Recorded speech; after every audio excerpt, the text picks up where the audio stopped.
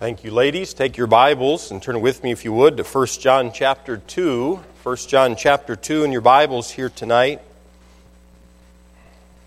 Of course, tonight is a special service in the sense of a communion service where we just take the entire evening service and make the Lord's Supper, the Lord's table, put it right at the heart of what we're doing here tonight. You know, the only ordinances that God gave to us, primarily speaking, are the Lord's Supper and baptism. And so the Lord's Supper we only partake of every 5 weeks or so. You know, the Bible doesn't tell us how often we should do it, just that we should do it. I know some churches do it every Wednesday, 52 Wednesdays out of the year. I've heard of other churches doing it the first Sunday of every month, or the last Sunday of every month. So who decides? Well, we're not going to have a church vote on it, I know that. But I know this, we're supposed to do it. And it's something that our Lord Jesus Christ commanded that we do.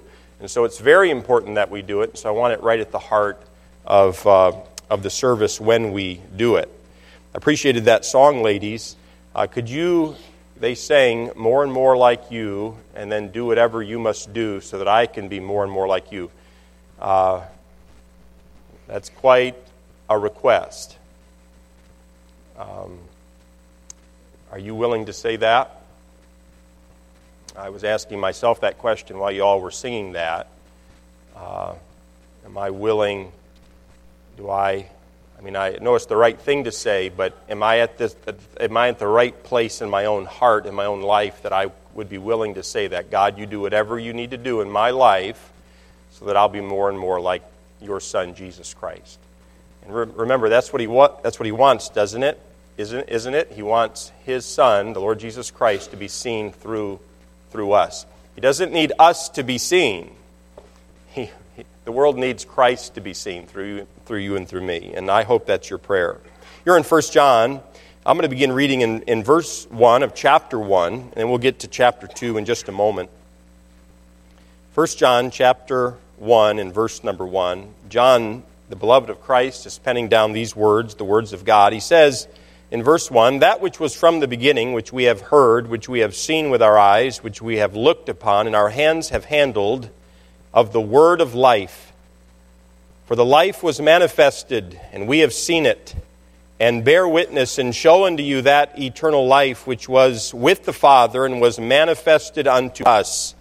And he's talking about the Word. He's talking about Jesus Christ. And John's saying to those people, those of us even to this day who read this passage, this epistle, he's saying, I saw Jesus with my own eyes.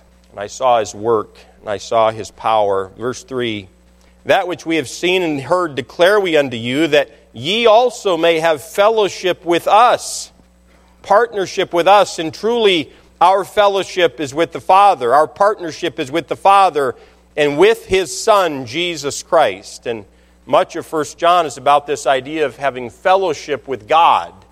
And God wants that for you and for me. He wants us to have fellowship with him. Sometimes we think of fellowship as merely getting together at a meal. Fellowship is a stronger word than that. It has the idea of being a partner with someone else in something. Sometimes we have fellowship with the Lord Jesus Christ in his sufferings. Sometimes we all, as God's children, ought to have fellowship with the Lord Jesus Christ in victory over sin. But God wants you and me to have fellowship with him. Partnership with him. And John's writing about that. Verse 4, he says, "In these things write we unto you, that your joy may be full." Don't you love that? That's the kind of letter when you read that at the beginning, you say, I got to read the whole thing. I want that. Verse 5, "This then is the message which we have heard of him, and declare unto you that God is light, and in him is no darkness at all. If we say that we have fellowship with him and walk in darkness, we lie and do not the truth. But if we walk in the light as he is in the light, and we have fellowship one with another, the blood of Jesus Christ, his Son, cleanseth us from all sin." Verse 8. "If we say that we have no sin," has the idea of a specific sin, we deceive ourselves, and the truth is not in us. Verse 9, a familiar verse to many of us. If we confess our sins, He is faithful and just to forgive us our sins and to cleanse us from all unrighteousness. The word confess means to agree with God about something. Has your wife or maybe your husband ever looked at you, has your spouse ever looked at you and said, you know, you did that on purpose, and you said, no, I didn't? Or you did this, and you said, no, I didn't. You didn't agree with your spouse. Have you ever been there? Okay, we all have. God wants, it's very important for you and for me to agree with God about our sin. And that's what He's getting after here at the end of chapter 1. Why should, before we move on, when we look at verse number 9, why should God forgive us and cleanse us? On what basis? And the answer, of course, is in verse 9. He'll forgive us because He's faithful and He's just, right? He'll cleanse us because He's faithful and He's just. You know that those two words are wonderful words for those of us who are saved who do sin, because we know that God is faithful to forgive. And when we sin, and we all do, He's faithful to forgive and He's faithful to cleanse us. He's just to do so. But you know that those two words, while they ought to be an encouragement to us when we do sin, that God will forgive and cleanse, do you know that those two words also ought to act as a preventative measure to keep us from sinning as well? Have you ever thought about that? Why should I choose not to sin? Why should I choose to obey the Spirit of God and the Word of God and not to wallow in sin in the first place? And the same two words could offer an incentive for us not to sin, and that is, why should we choose not to sin? Because God is faithful. Because God is just. You know, those words, they're wonderful words for those of us when we do sin, but they're also wonderful words to keep us from sinning in the first place. Verse 10, he goes on, he says, if we say that we have not sinned, we make Him a liar and His word is not in us. And so all of chapter 1 is about this fellowship and what to do when we sin, because God, our Heavenly Father, saved us by His Son, by that blood of our Lord and Savior Jesus Christ, from the guilt and the penalty of sin. But more than that, or just as much as that, God, our Creator, wants to have fellowship with us. He wants us to be in partnership with Him for the same things that He wants to accomplish, for the things He wants to accomplish. What God wants is what I should want. What God is against, I should be against. What God hates, I should hate, and what God loves, I should love. And He wants us to be in a partnership with Him. He wants that for tomorrow when you get up early and you get your breakfast and maybe a cup of coffee, and then you head off down the road on your commute. He wants to be in partnership with you. In your marriage, He wants to be in partnership with you. He wants that for you and for me. Now He comes to chapter 2, and He builds on this idea of fellowship. And I'll read beginning in verse 1 down through 11, and then we'll make just a couple observations. It says in verse 1, my little children, that's an endearing term. John uses that 9 times in this small epistle. My little children. These things write I unto you, that ye sin not. He's writing all of these things so that they will stop sinning. You know that sin breaks fellowship with God? I think one of the reasons that our Lord Jesus Christ instituted the Lord's Supper is that we would be brought back into reality as to the cost of our sin. That the cost of our sin, and a high cost, the death of God in human flesh. And the idea of forgiveness, God forgiving us through the shed blood of His Son, Jesus Christ, it's not some flippant, careless thought that we just readily take advantage of along the way as we go through life, just living our lives carelessly, however in the world the wind blows and however society goes and wherever the world happens to be going. No, no, no. Yes, I've been saved and you've been saved. Many, if not most, in this auditorium have been born again, but we were bought with a price. And John, as he writes to these believers that he calls little children, and they were fairly young in the faith, he says to them, I'm writing to you that ye sin not. And if any man sin, we have an advocate with the Father, Jesus Christ the righteous. And he is the propitiation. The word means atonement or substitute, substitutionary sacrifice for our sins, and not for ours only. I love this, but also for the sins of the whole world. Isn't that wonderful? If the Holy Spirit had led John to write down the words for our sins only, then it would have been only for those believers, and you and I would have been left out.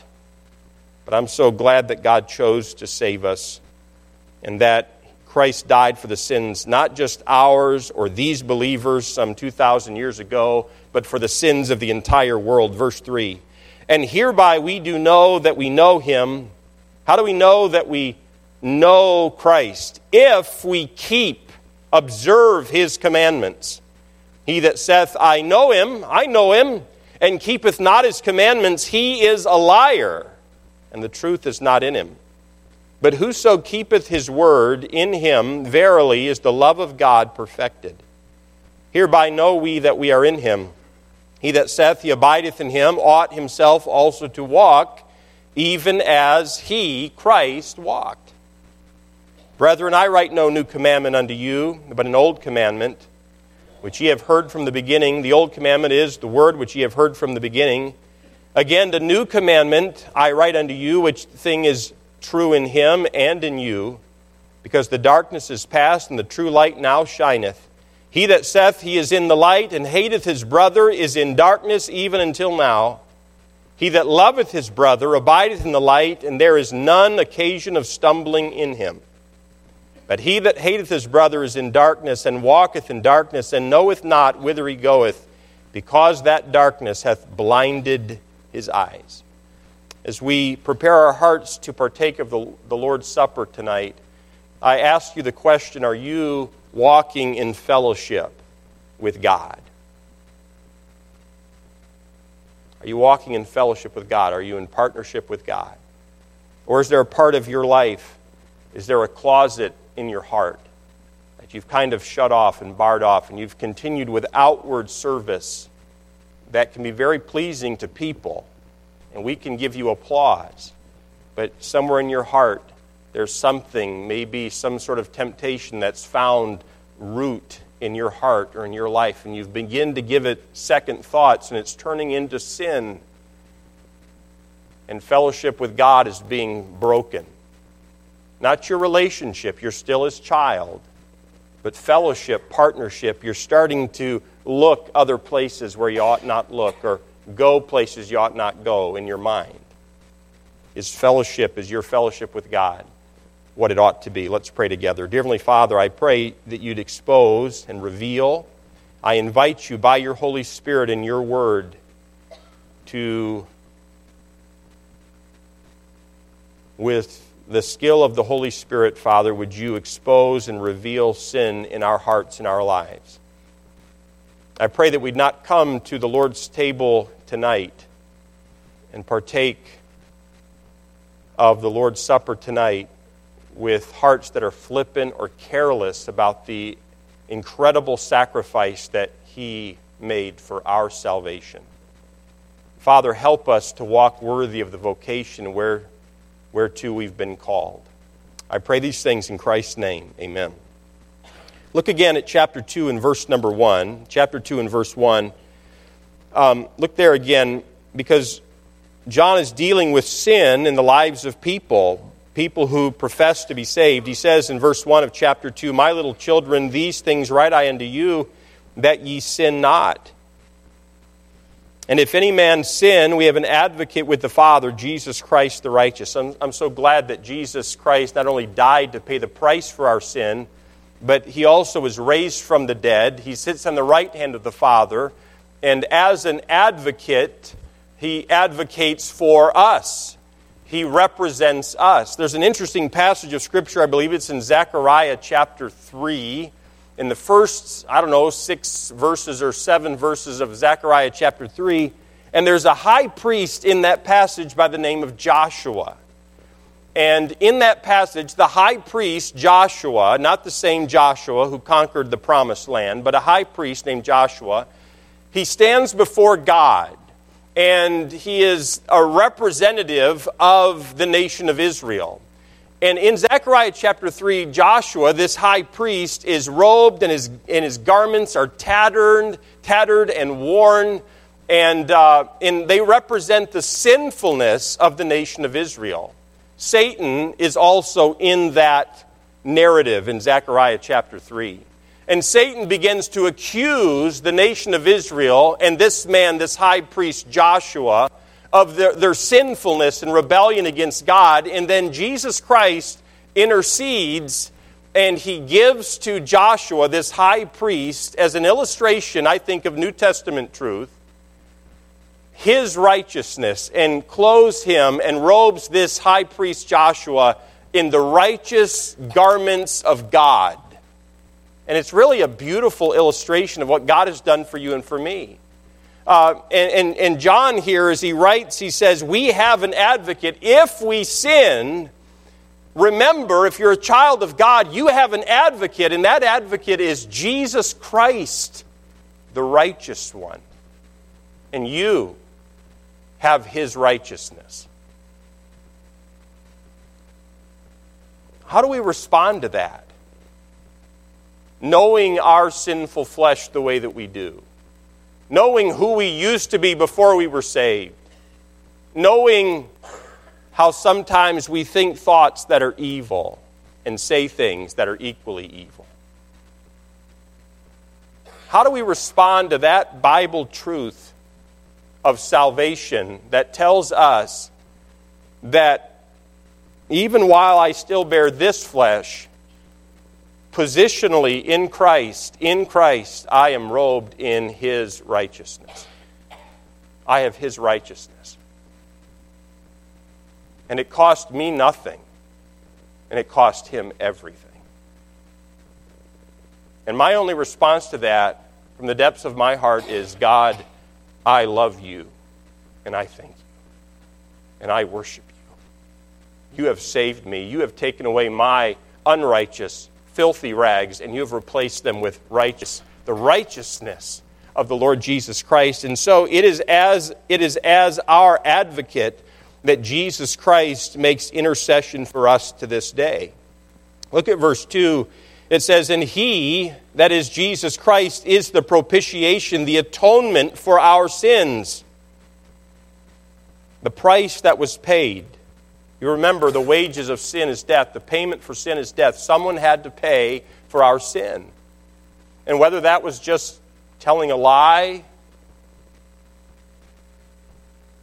about, did I take the cookie out of the cookie jar when I was a young boy, or didn't I? Or am I the one who tracked the mud in the laundry room, or was that Nathan or Heather? Who was it? You know? Can you remember some of those times, Mom and Dad, when something would happen and Mom and Dad, there were a couple of times, this doesn't happen often, but I remember a couple of times where Mom and Dad lined all of us up in the family room when we all stood there, and they were trying to get to the truth. You know, could someone please tell the truth? You know what, children? Tell your mommy and daddy the truth. You're going to make mistakes. You're going to sin. Your mommy and daddy, we know that. We know that. You know, our God, he knows we sin too as mommies and daddies. But you know what? You and I we can do what God would want us to do. When we sin, let's tell him the truth. Tell your mommy and daddy the truth. And I can remember Mom and Dad trying to pull the truth out of us. You know, Jesus Christ is our propitiation. He is our atonement for our sins, and not for ours only, but also for the sins of the entire world. And that brings me to two thoughts this evening. First of all, the child of God that is having fellowship with God, the child of God who is a partner with God, is a child that is keeping God's word. Are you a partner with God? Or are you in opposition to His plan?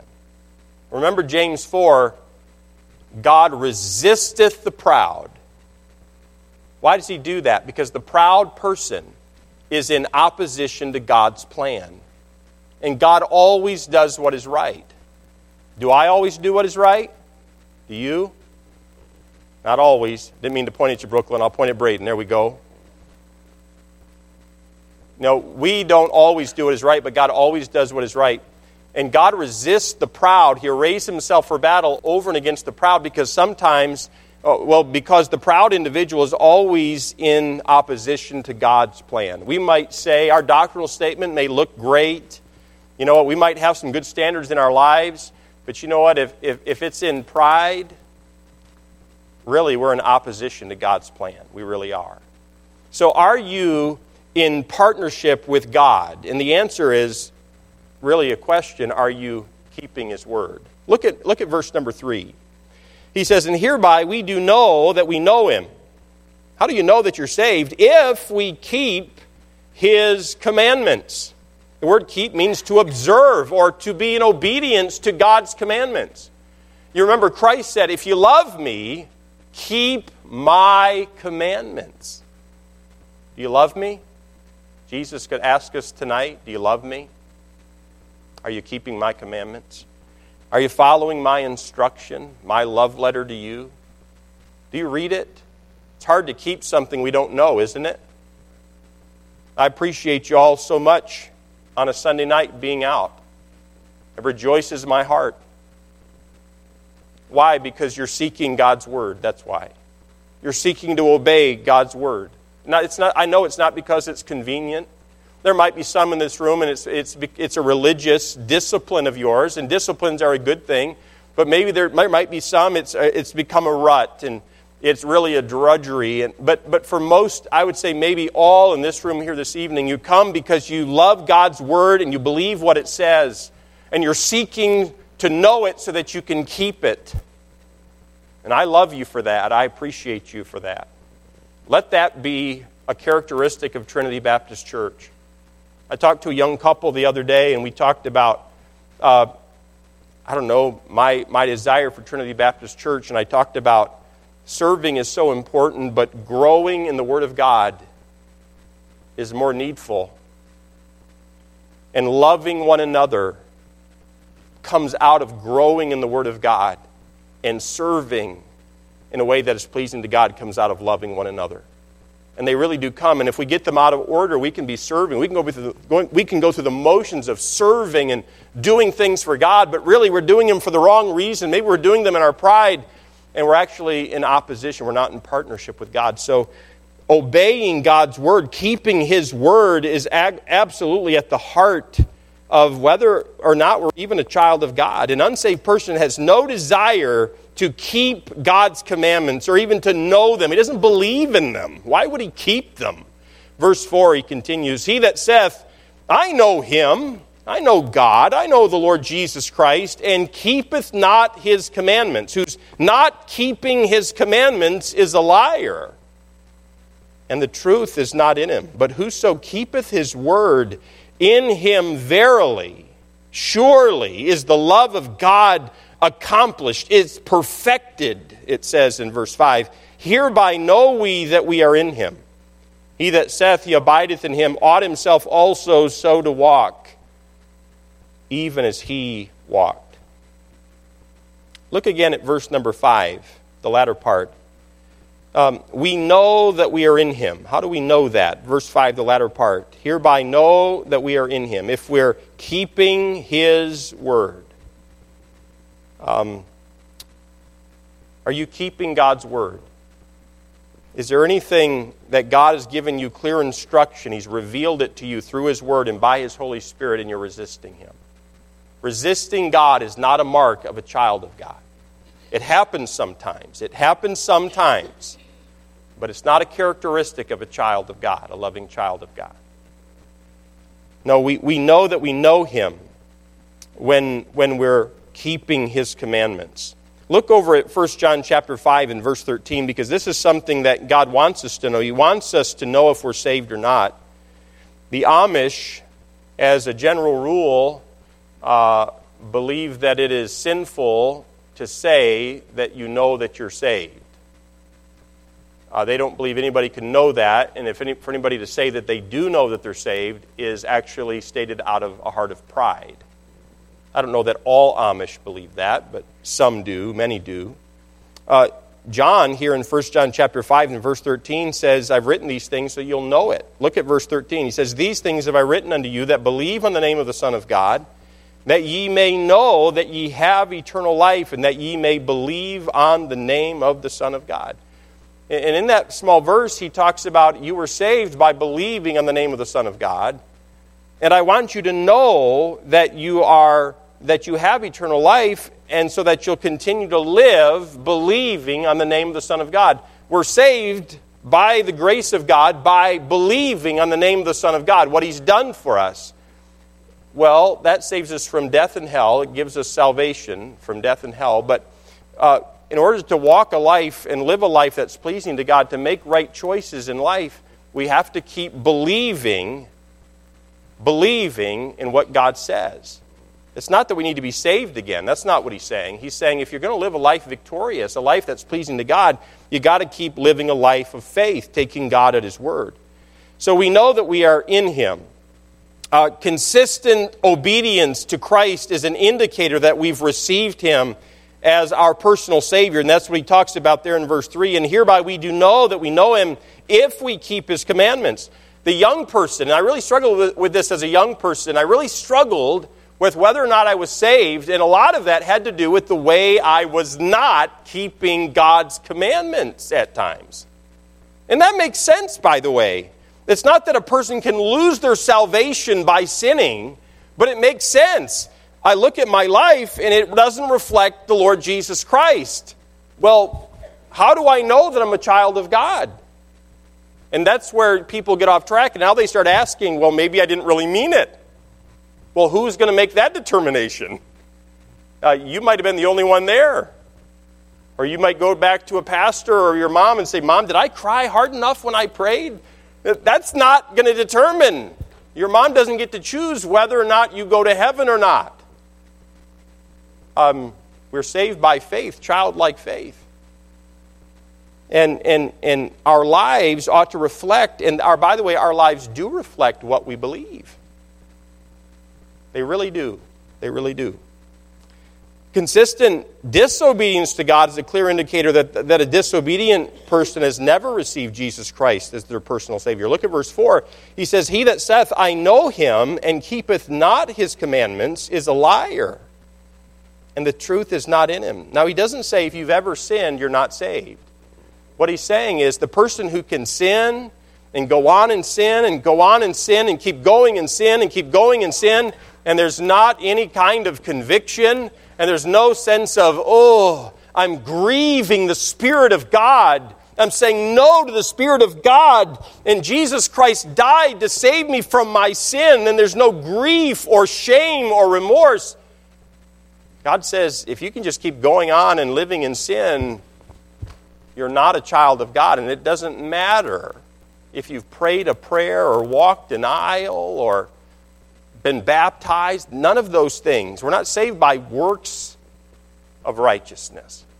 We're saved by the grace of God. So there ought to be consistent obedience in the life of a child of God, and consistent disobedience actually reveals that a person's not saved at all.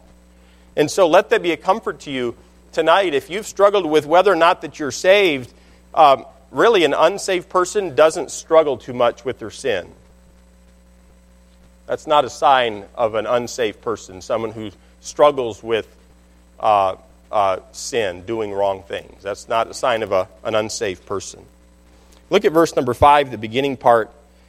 He talks about the love of God, how it's perfected within us. Verse 5, he says, But whoso keepeth his word, in him verily is the love of God perfected. You know that when you and I keep saying yes to the Word of God and yes to the Spirit of God, Do you know that the love of God is actually matured and it's perfected in us?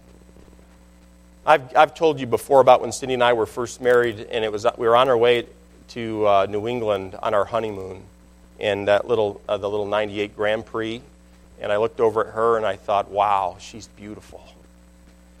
And I looked back over a few miles later. I don't know if we'd run out of things to say to each other by then or not, but we're driving along, and I looked back over it a few miles later, and I thought, she's my wife. Now, we'd been through the whole ceremony and all those sort of things, but I'm a little slow. It finally dawned on me, she's my wife. I'm her husband. And just about that time, a scripture passage that someone must have preached on because I hadn't read it, or maybe it was in counseling, premarital counseling, it struck me just about that moment. Husbands, love your wives, even as Christ also loved the church and gave himself for it. And I didn't say anything out loud, but I can remember thinking, how do I love her? I love her, but how do I love her like Christ loves the church and gave himself for it? How many of you know that that's not in a man naturally, the love of Christ? How many of you know that? Yeah. You see, the more we keep the Word of God, the more the love of God is perfected in us. In other words, I should do better today after 16 years of marriage at loving my wife like Christ loves the church than I did that year, whatever year it was, July 27th, 16 years ago. Are you following me? And it's only as we keep receiving the Word that the love of God is perfected in us. Can I encourage you? Don't stop keeping the commandments of God. Don't stop. Some of us in this room have been saved for 50 years. Some of us have only been saved a year or 6 months or something like that, 3 months. You haven't been saved very long at all. You and I, all of us in this room, need to keep the commandments of God, and we need to keep keeping them. We need to keep keeping them. It really is faith that pleases God, that continues, that we continue to keep the Word of God. It pleases God, and it's having an incredible effect on your life and on mine. Don't stop. Don't you stop. Secondly, I want to notice, and we'll be done, that the child of God is having fellowship with God loves one another. So the child of God who's having partnership with God, he's keeping the Word of God, but he's also loving one another. And they go together, as we just saw, that the more we keep God's Word, His love is perfected in us. Look at verse 6. He that saith he abideth in Him. You say, I'm abiding in Christ. He ought himself also so to walk, even as Christ walked. Jesus Christ walked. So if I'm going to be abiding in Christ, I'm going to walk. My walk's going to be similar to the Lord Jesus Christ. Tell me something about Jesus' walk. Somebody tell me something about Jesus' walk. He was humble. My walk ought to be humble. Something else. He was obedient. I ought to be obedient. Something else. He was consistent. He wasn't this way. And we're that way sometimes. But the more we keep, the more consistent we'll become. Somebody else. He had compassion. He was a compassionate man. Truth was a part of it, right? He didn't compromise truth. But you have this beautiful, we could go on and on, right? We could go on and on and on and on. But he was selfless. And we talked about this morning. There's I can walk in the Spirit, walk in the light, or I can walk in the flesh. And this one's decrepit and ugly and repulsive. And this one is beautiful and miraculous. This one's the wide path. We could all do that. We don't even have to hardly engage our brains. Just go on out and live. We can all do that. An unsaved person can do that, but this is going to require me having God in His rightful place in my life and taking Him at His word and keep taking Him at His word and saying yes to the Spirit of God and getting back up when I've sinned, like 1 John 1:9, and confessing, agreeing with God about my sin. And by the way, when we confess our sin, let's agree with Him. That's the only way to confess. And I know I'm going backwards here in the text, but I can remember some years ago I was counseling at a camp in Pennsylvania, and a young fellow, one of my campers, came. He said, Seth, he was convicted about something. He said, I feel like I need to get right with God about something. I said, okay, well, I read 1 John 1:9, and let's pray together. And so we began to pray, and it was something like, God, we've sinned against you. And I wanted to say, speak for yourself. I mean, I'm here with you, but no, I'm not saying that I hadn't sinned, but you're the one who was convicted. You talk about yourself. We've sinned. We could all say that. That's pretty generic, and I'm not picking on them, and I haven't given any names. But you know what I'm saying? We do that sometimes. Don't do that. If you've lied, tell them you've lied. Tell them you've lied. If you're arrogant and you're proud, if you're a proud man, tell God you're a proud, arrogant man. If you're conceited and self-centered, tell him. That's what 1 John 1:9 says. Confess him. Confess it. Agree with him. In other words, call it what it is. So, we're not to live in sin. We're to love one another. We're to love one another. Look at verse 7. Brethren, I write no new commandment unto you, but an old commandment, which ye had from the beginning. And this commandment, by the way, he's talking about is love one another. The old commandment is the word which ye have heard from the beginning. You can look over to chapter 3 and verse 11. He says it there. For this is the message which ye have heard from the beginning, that we should love one another. You see it there? And it's that Greek word you're also familiar with. Comes from the agape. It's a verb there.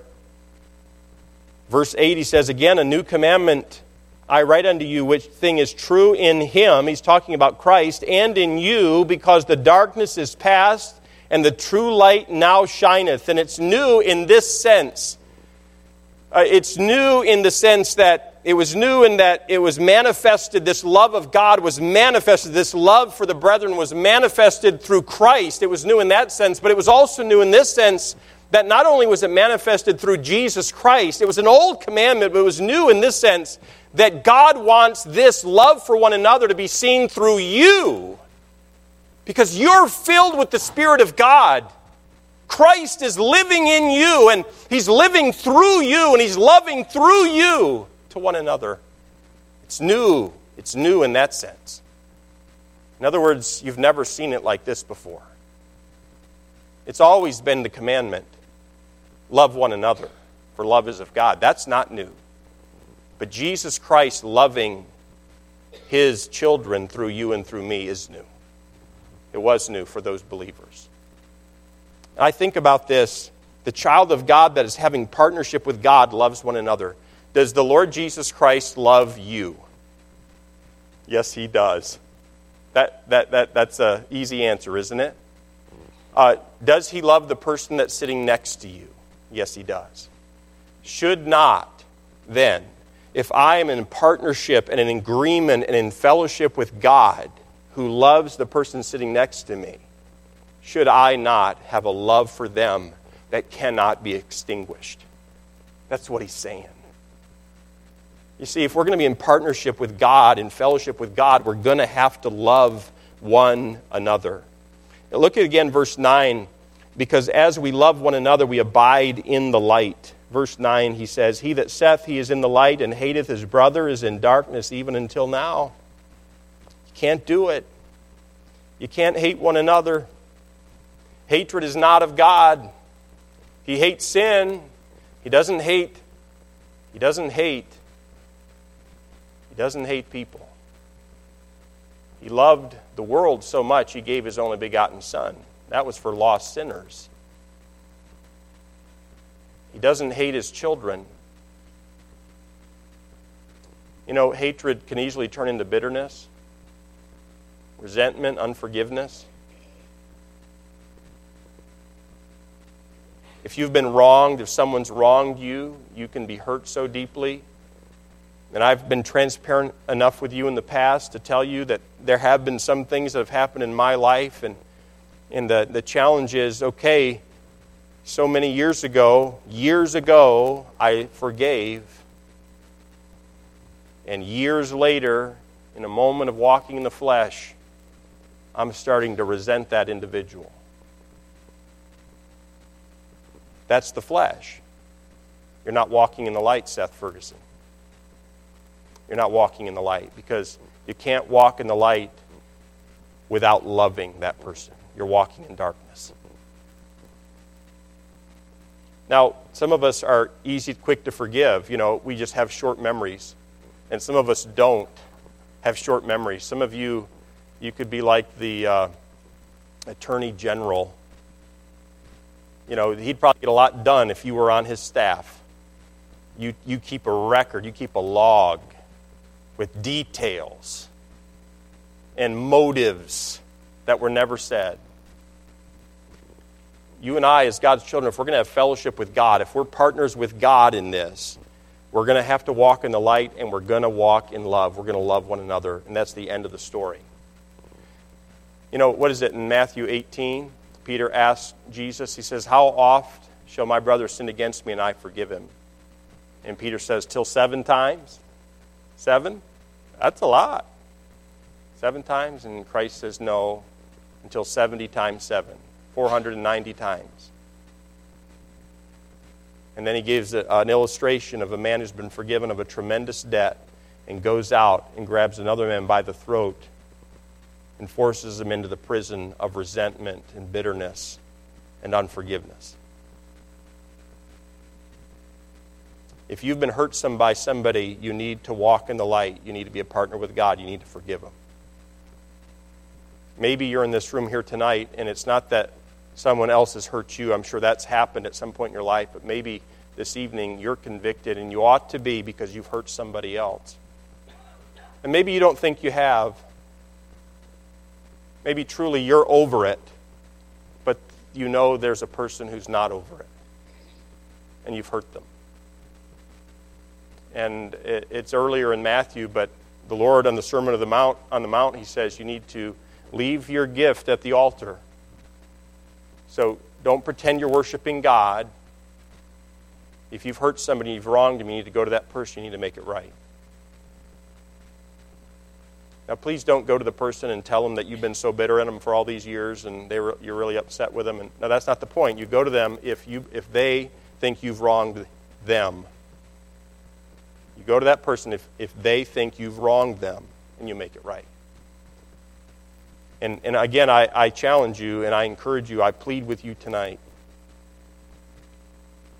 Go with the heart of 1 John 1:9 and agree with God about what you've done. If you said something that was wrong, you go to your spouse and you say, "Listen, what I said was wrong. How I said it was wrong." I've told you before about my father. When I'm the oldest of 4 children, there were times when my dad would say, "Seth, would you forgive me? I've never done this before. You're the first one." You can mend some fences. You can restore some relationships. You can be reconciled with some fellow believers who you've been estranged with for some time for different reasons. And I want you to know something. You need to do it. You need to walk in love. You need to walk in the light. Are you a partner with God or aren't you? Is really what it comes down to. Look at verse number 11 and we'll be done. He says in verse 11, "But he that hateth his brother," look at verse 10 first. "He that loveth his brother abideth in the light, and there is none occasion of stumbling in him." The words occasion of stumbling come from our Greek word scandalon. Scandal. We get our English word from that. The person who's loving his brothers and sisters in Christ, it doesn't cause his brothers and sisters in Christ to stumble. And by the way, if we have done that, there's forgiveness with God. There's a future ahead, okay? Verse 11, "But he that hateth his brother is in darkness, and walketh in darkness." And what does that look like? "And knoweth not whither he goeth." Now, I think this guy thinks he knows where he's going, but he doesn't. "Because that darkness hath blinded his eyes." Isn't that sad? Mr. Wirtz, when we were up north in the Upper Peninsula hunting, and we had to go out, to use the restroom in the middle of the night, it was dark. It was dark. And if you didn't have a flashlight, it was impossible, okay? And you just kind of stumble around, full-grown men with 2 eyeballs and ears to hear and what we thought was, ability to hunt wild animals. And we're out there in the middle of the night. We can't see a thing. It's dark.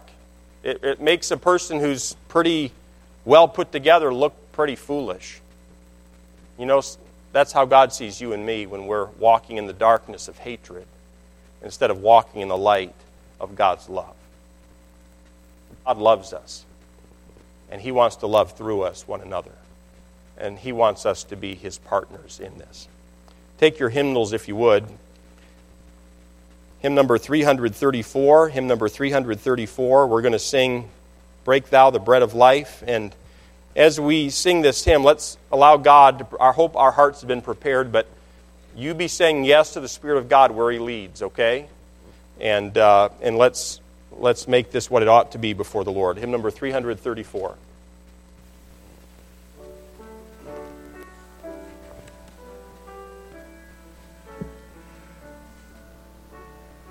Break Thou the bread of life, dear Lord, to me, as Thou didst break the loaves beside the sea.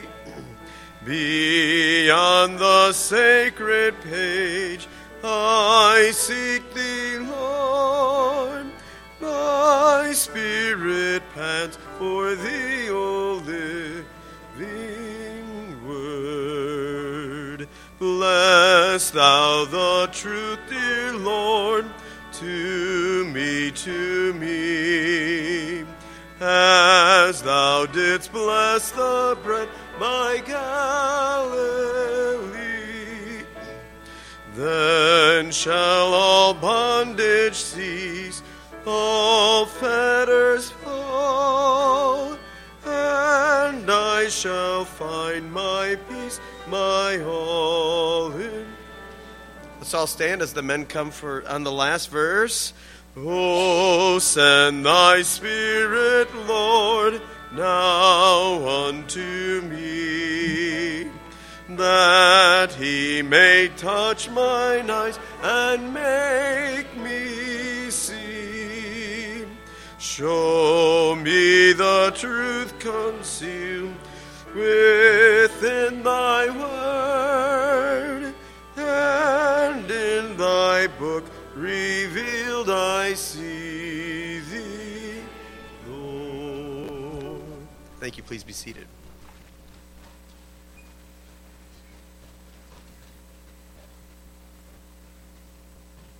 I'm going to ask Phil McBride if you'd please step to the mic and give thanks to God for the bread, that the body of Christ that was broken for us. Remember, none of His bones were broken, but His body was horribly beaten to the point that He wasn't recognizable. So, Phil, would you thank God for His willingness to suffer for us? Dear Heavenly Father, Lord, we thank You for this time tonight to reflect on what You've done for us. Thank You for sending Your Son, that His body was broken and bruised to pay the penalty, Lord, to be the substitute for our sin. I pray that You'd help us to reflect on that tonight, and that we would draw closer to You, and that this would honor and glorify You tonight. In Jesus' name, amen.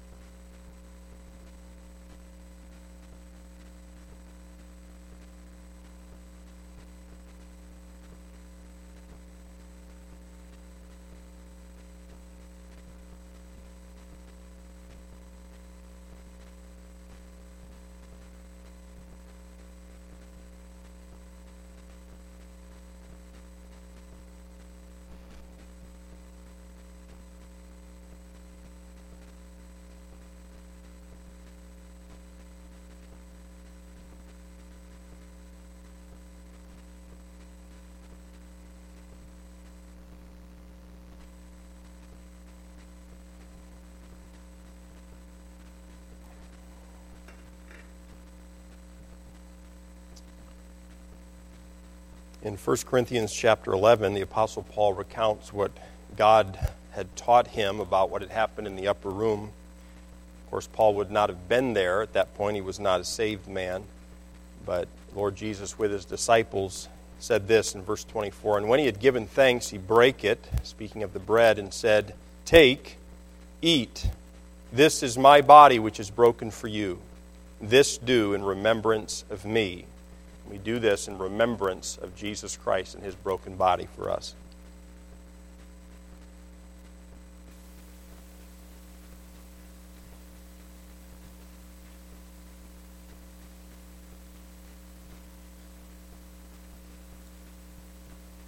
Mr. Rob Bohalski, would you please give thanks to God for the blood of Christ that was shed for us, without which there would be no forgiveness of sin? Heavenly Father, we recognize that it's by Christ's blood alone that we can have forgiveness of sin and an eternity with you. I pray as we partake of this juice today that we keep in mind the sacrifice that Christ made, the gift that you gave in your Son. Lord, that there's nothing we can do in of ourselves to earn this. But Lord, accepting you and being submissive and obedient as Christ was, we pray that you would work on our hearts and allow us to live a life that is reflective of this remembrance, and that we are your children, and that we have an opportunity to share the light of the gospel with others as we have accepted. Lord, I pray that this evening you give us that desire in our heart, as well as the ability to use this time to reflect upon it. We pray these things in Christ's name. Amen.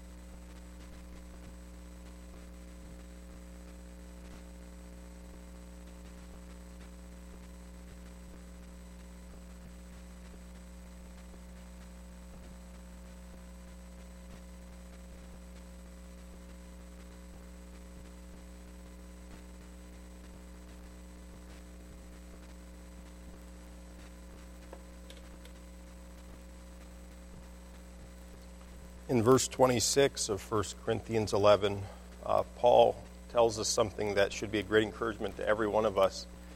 You know, when we partake of the unleavened bread, it represents the broken body of Christ, his suffering. The grape juice, the wine, represents his blood, that by which we are forgiven of our sins. And in verse 26 he says, "For as often as ye eat this bread and drink this cup, ye do show the Lord's death till he come." Now we know that he's not dead. We know that he lives. But so that we would not forget it, and to be a testimony that we believe it, we partake of this to show that Jesus Christ did die, suffered for our salvation. In verse 25 he says, "After the same manner also he took the cup when he had supped, saying, This cup is the New Testament," that's the new covenant, "in my blood. This do ye as oft as ye drink it in remembrance of me," in remembrance of him.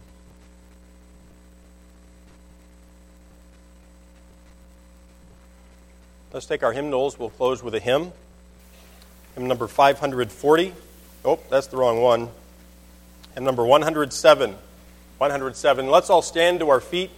Pastor Toman, close us with a hymn, please. All right, hymn number 107. Behold what manner of love the Father has given unto us. Behold what manner of love the Father has given unto us. That we should be called the sons of God. That we should be called the... Let's sing that again. Behold what manner of love the Father has given unto us. Behold what manner of love the Father has given unto us. That we should be called the sons of God. That we should be called the sons of God. Have a wonderful week. We'll see you Wednesday evening, Lord willing.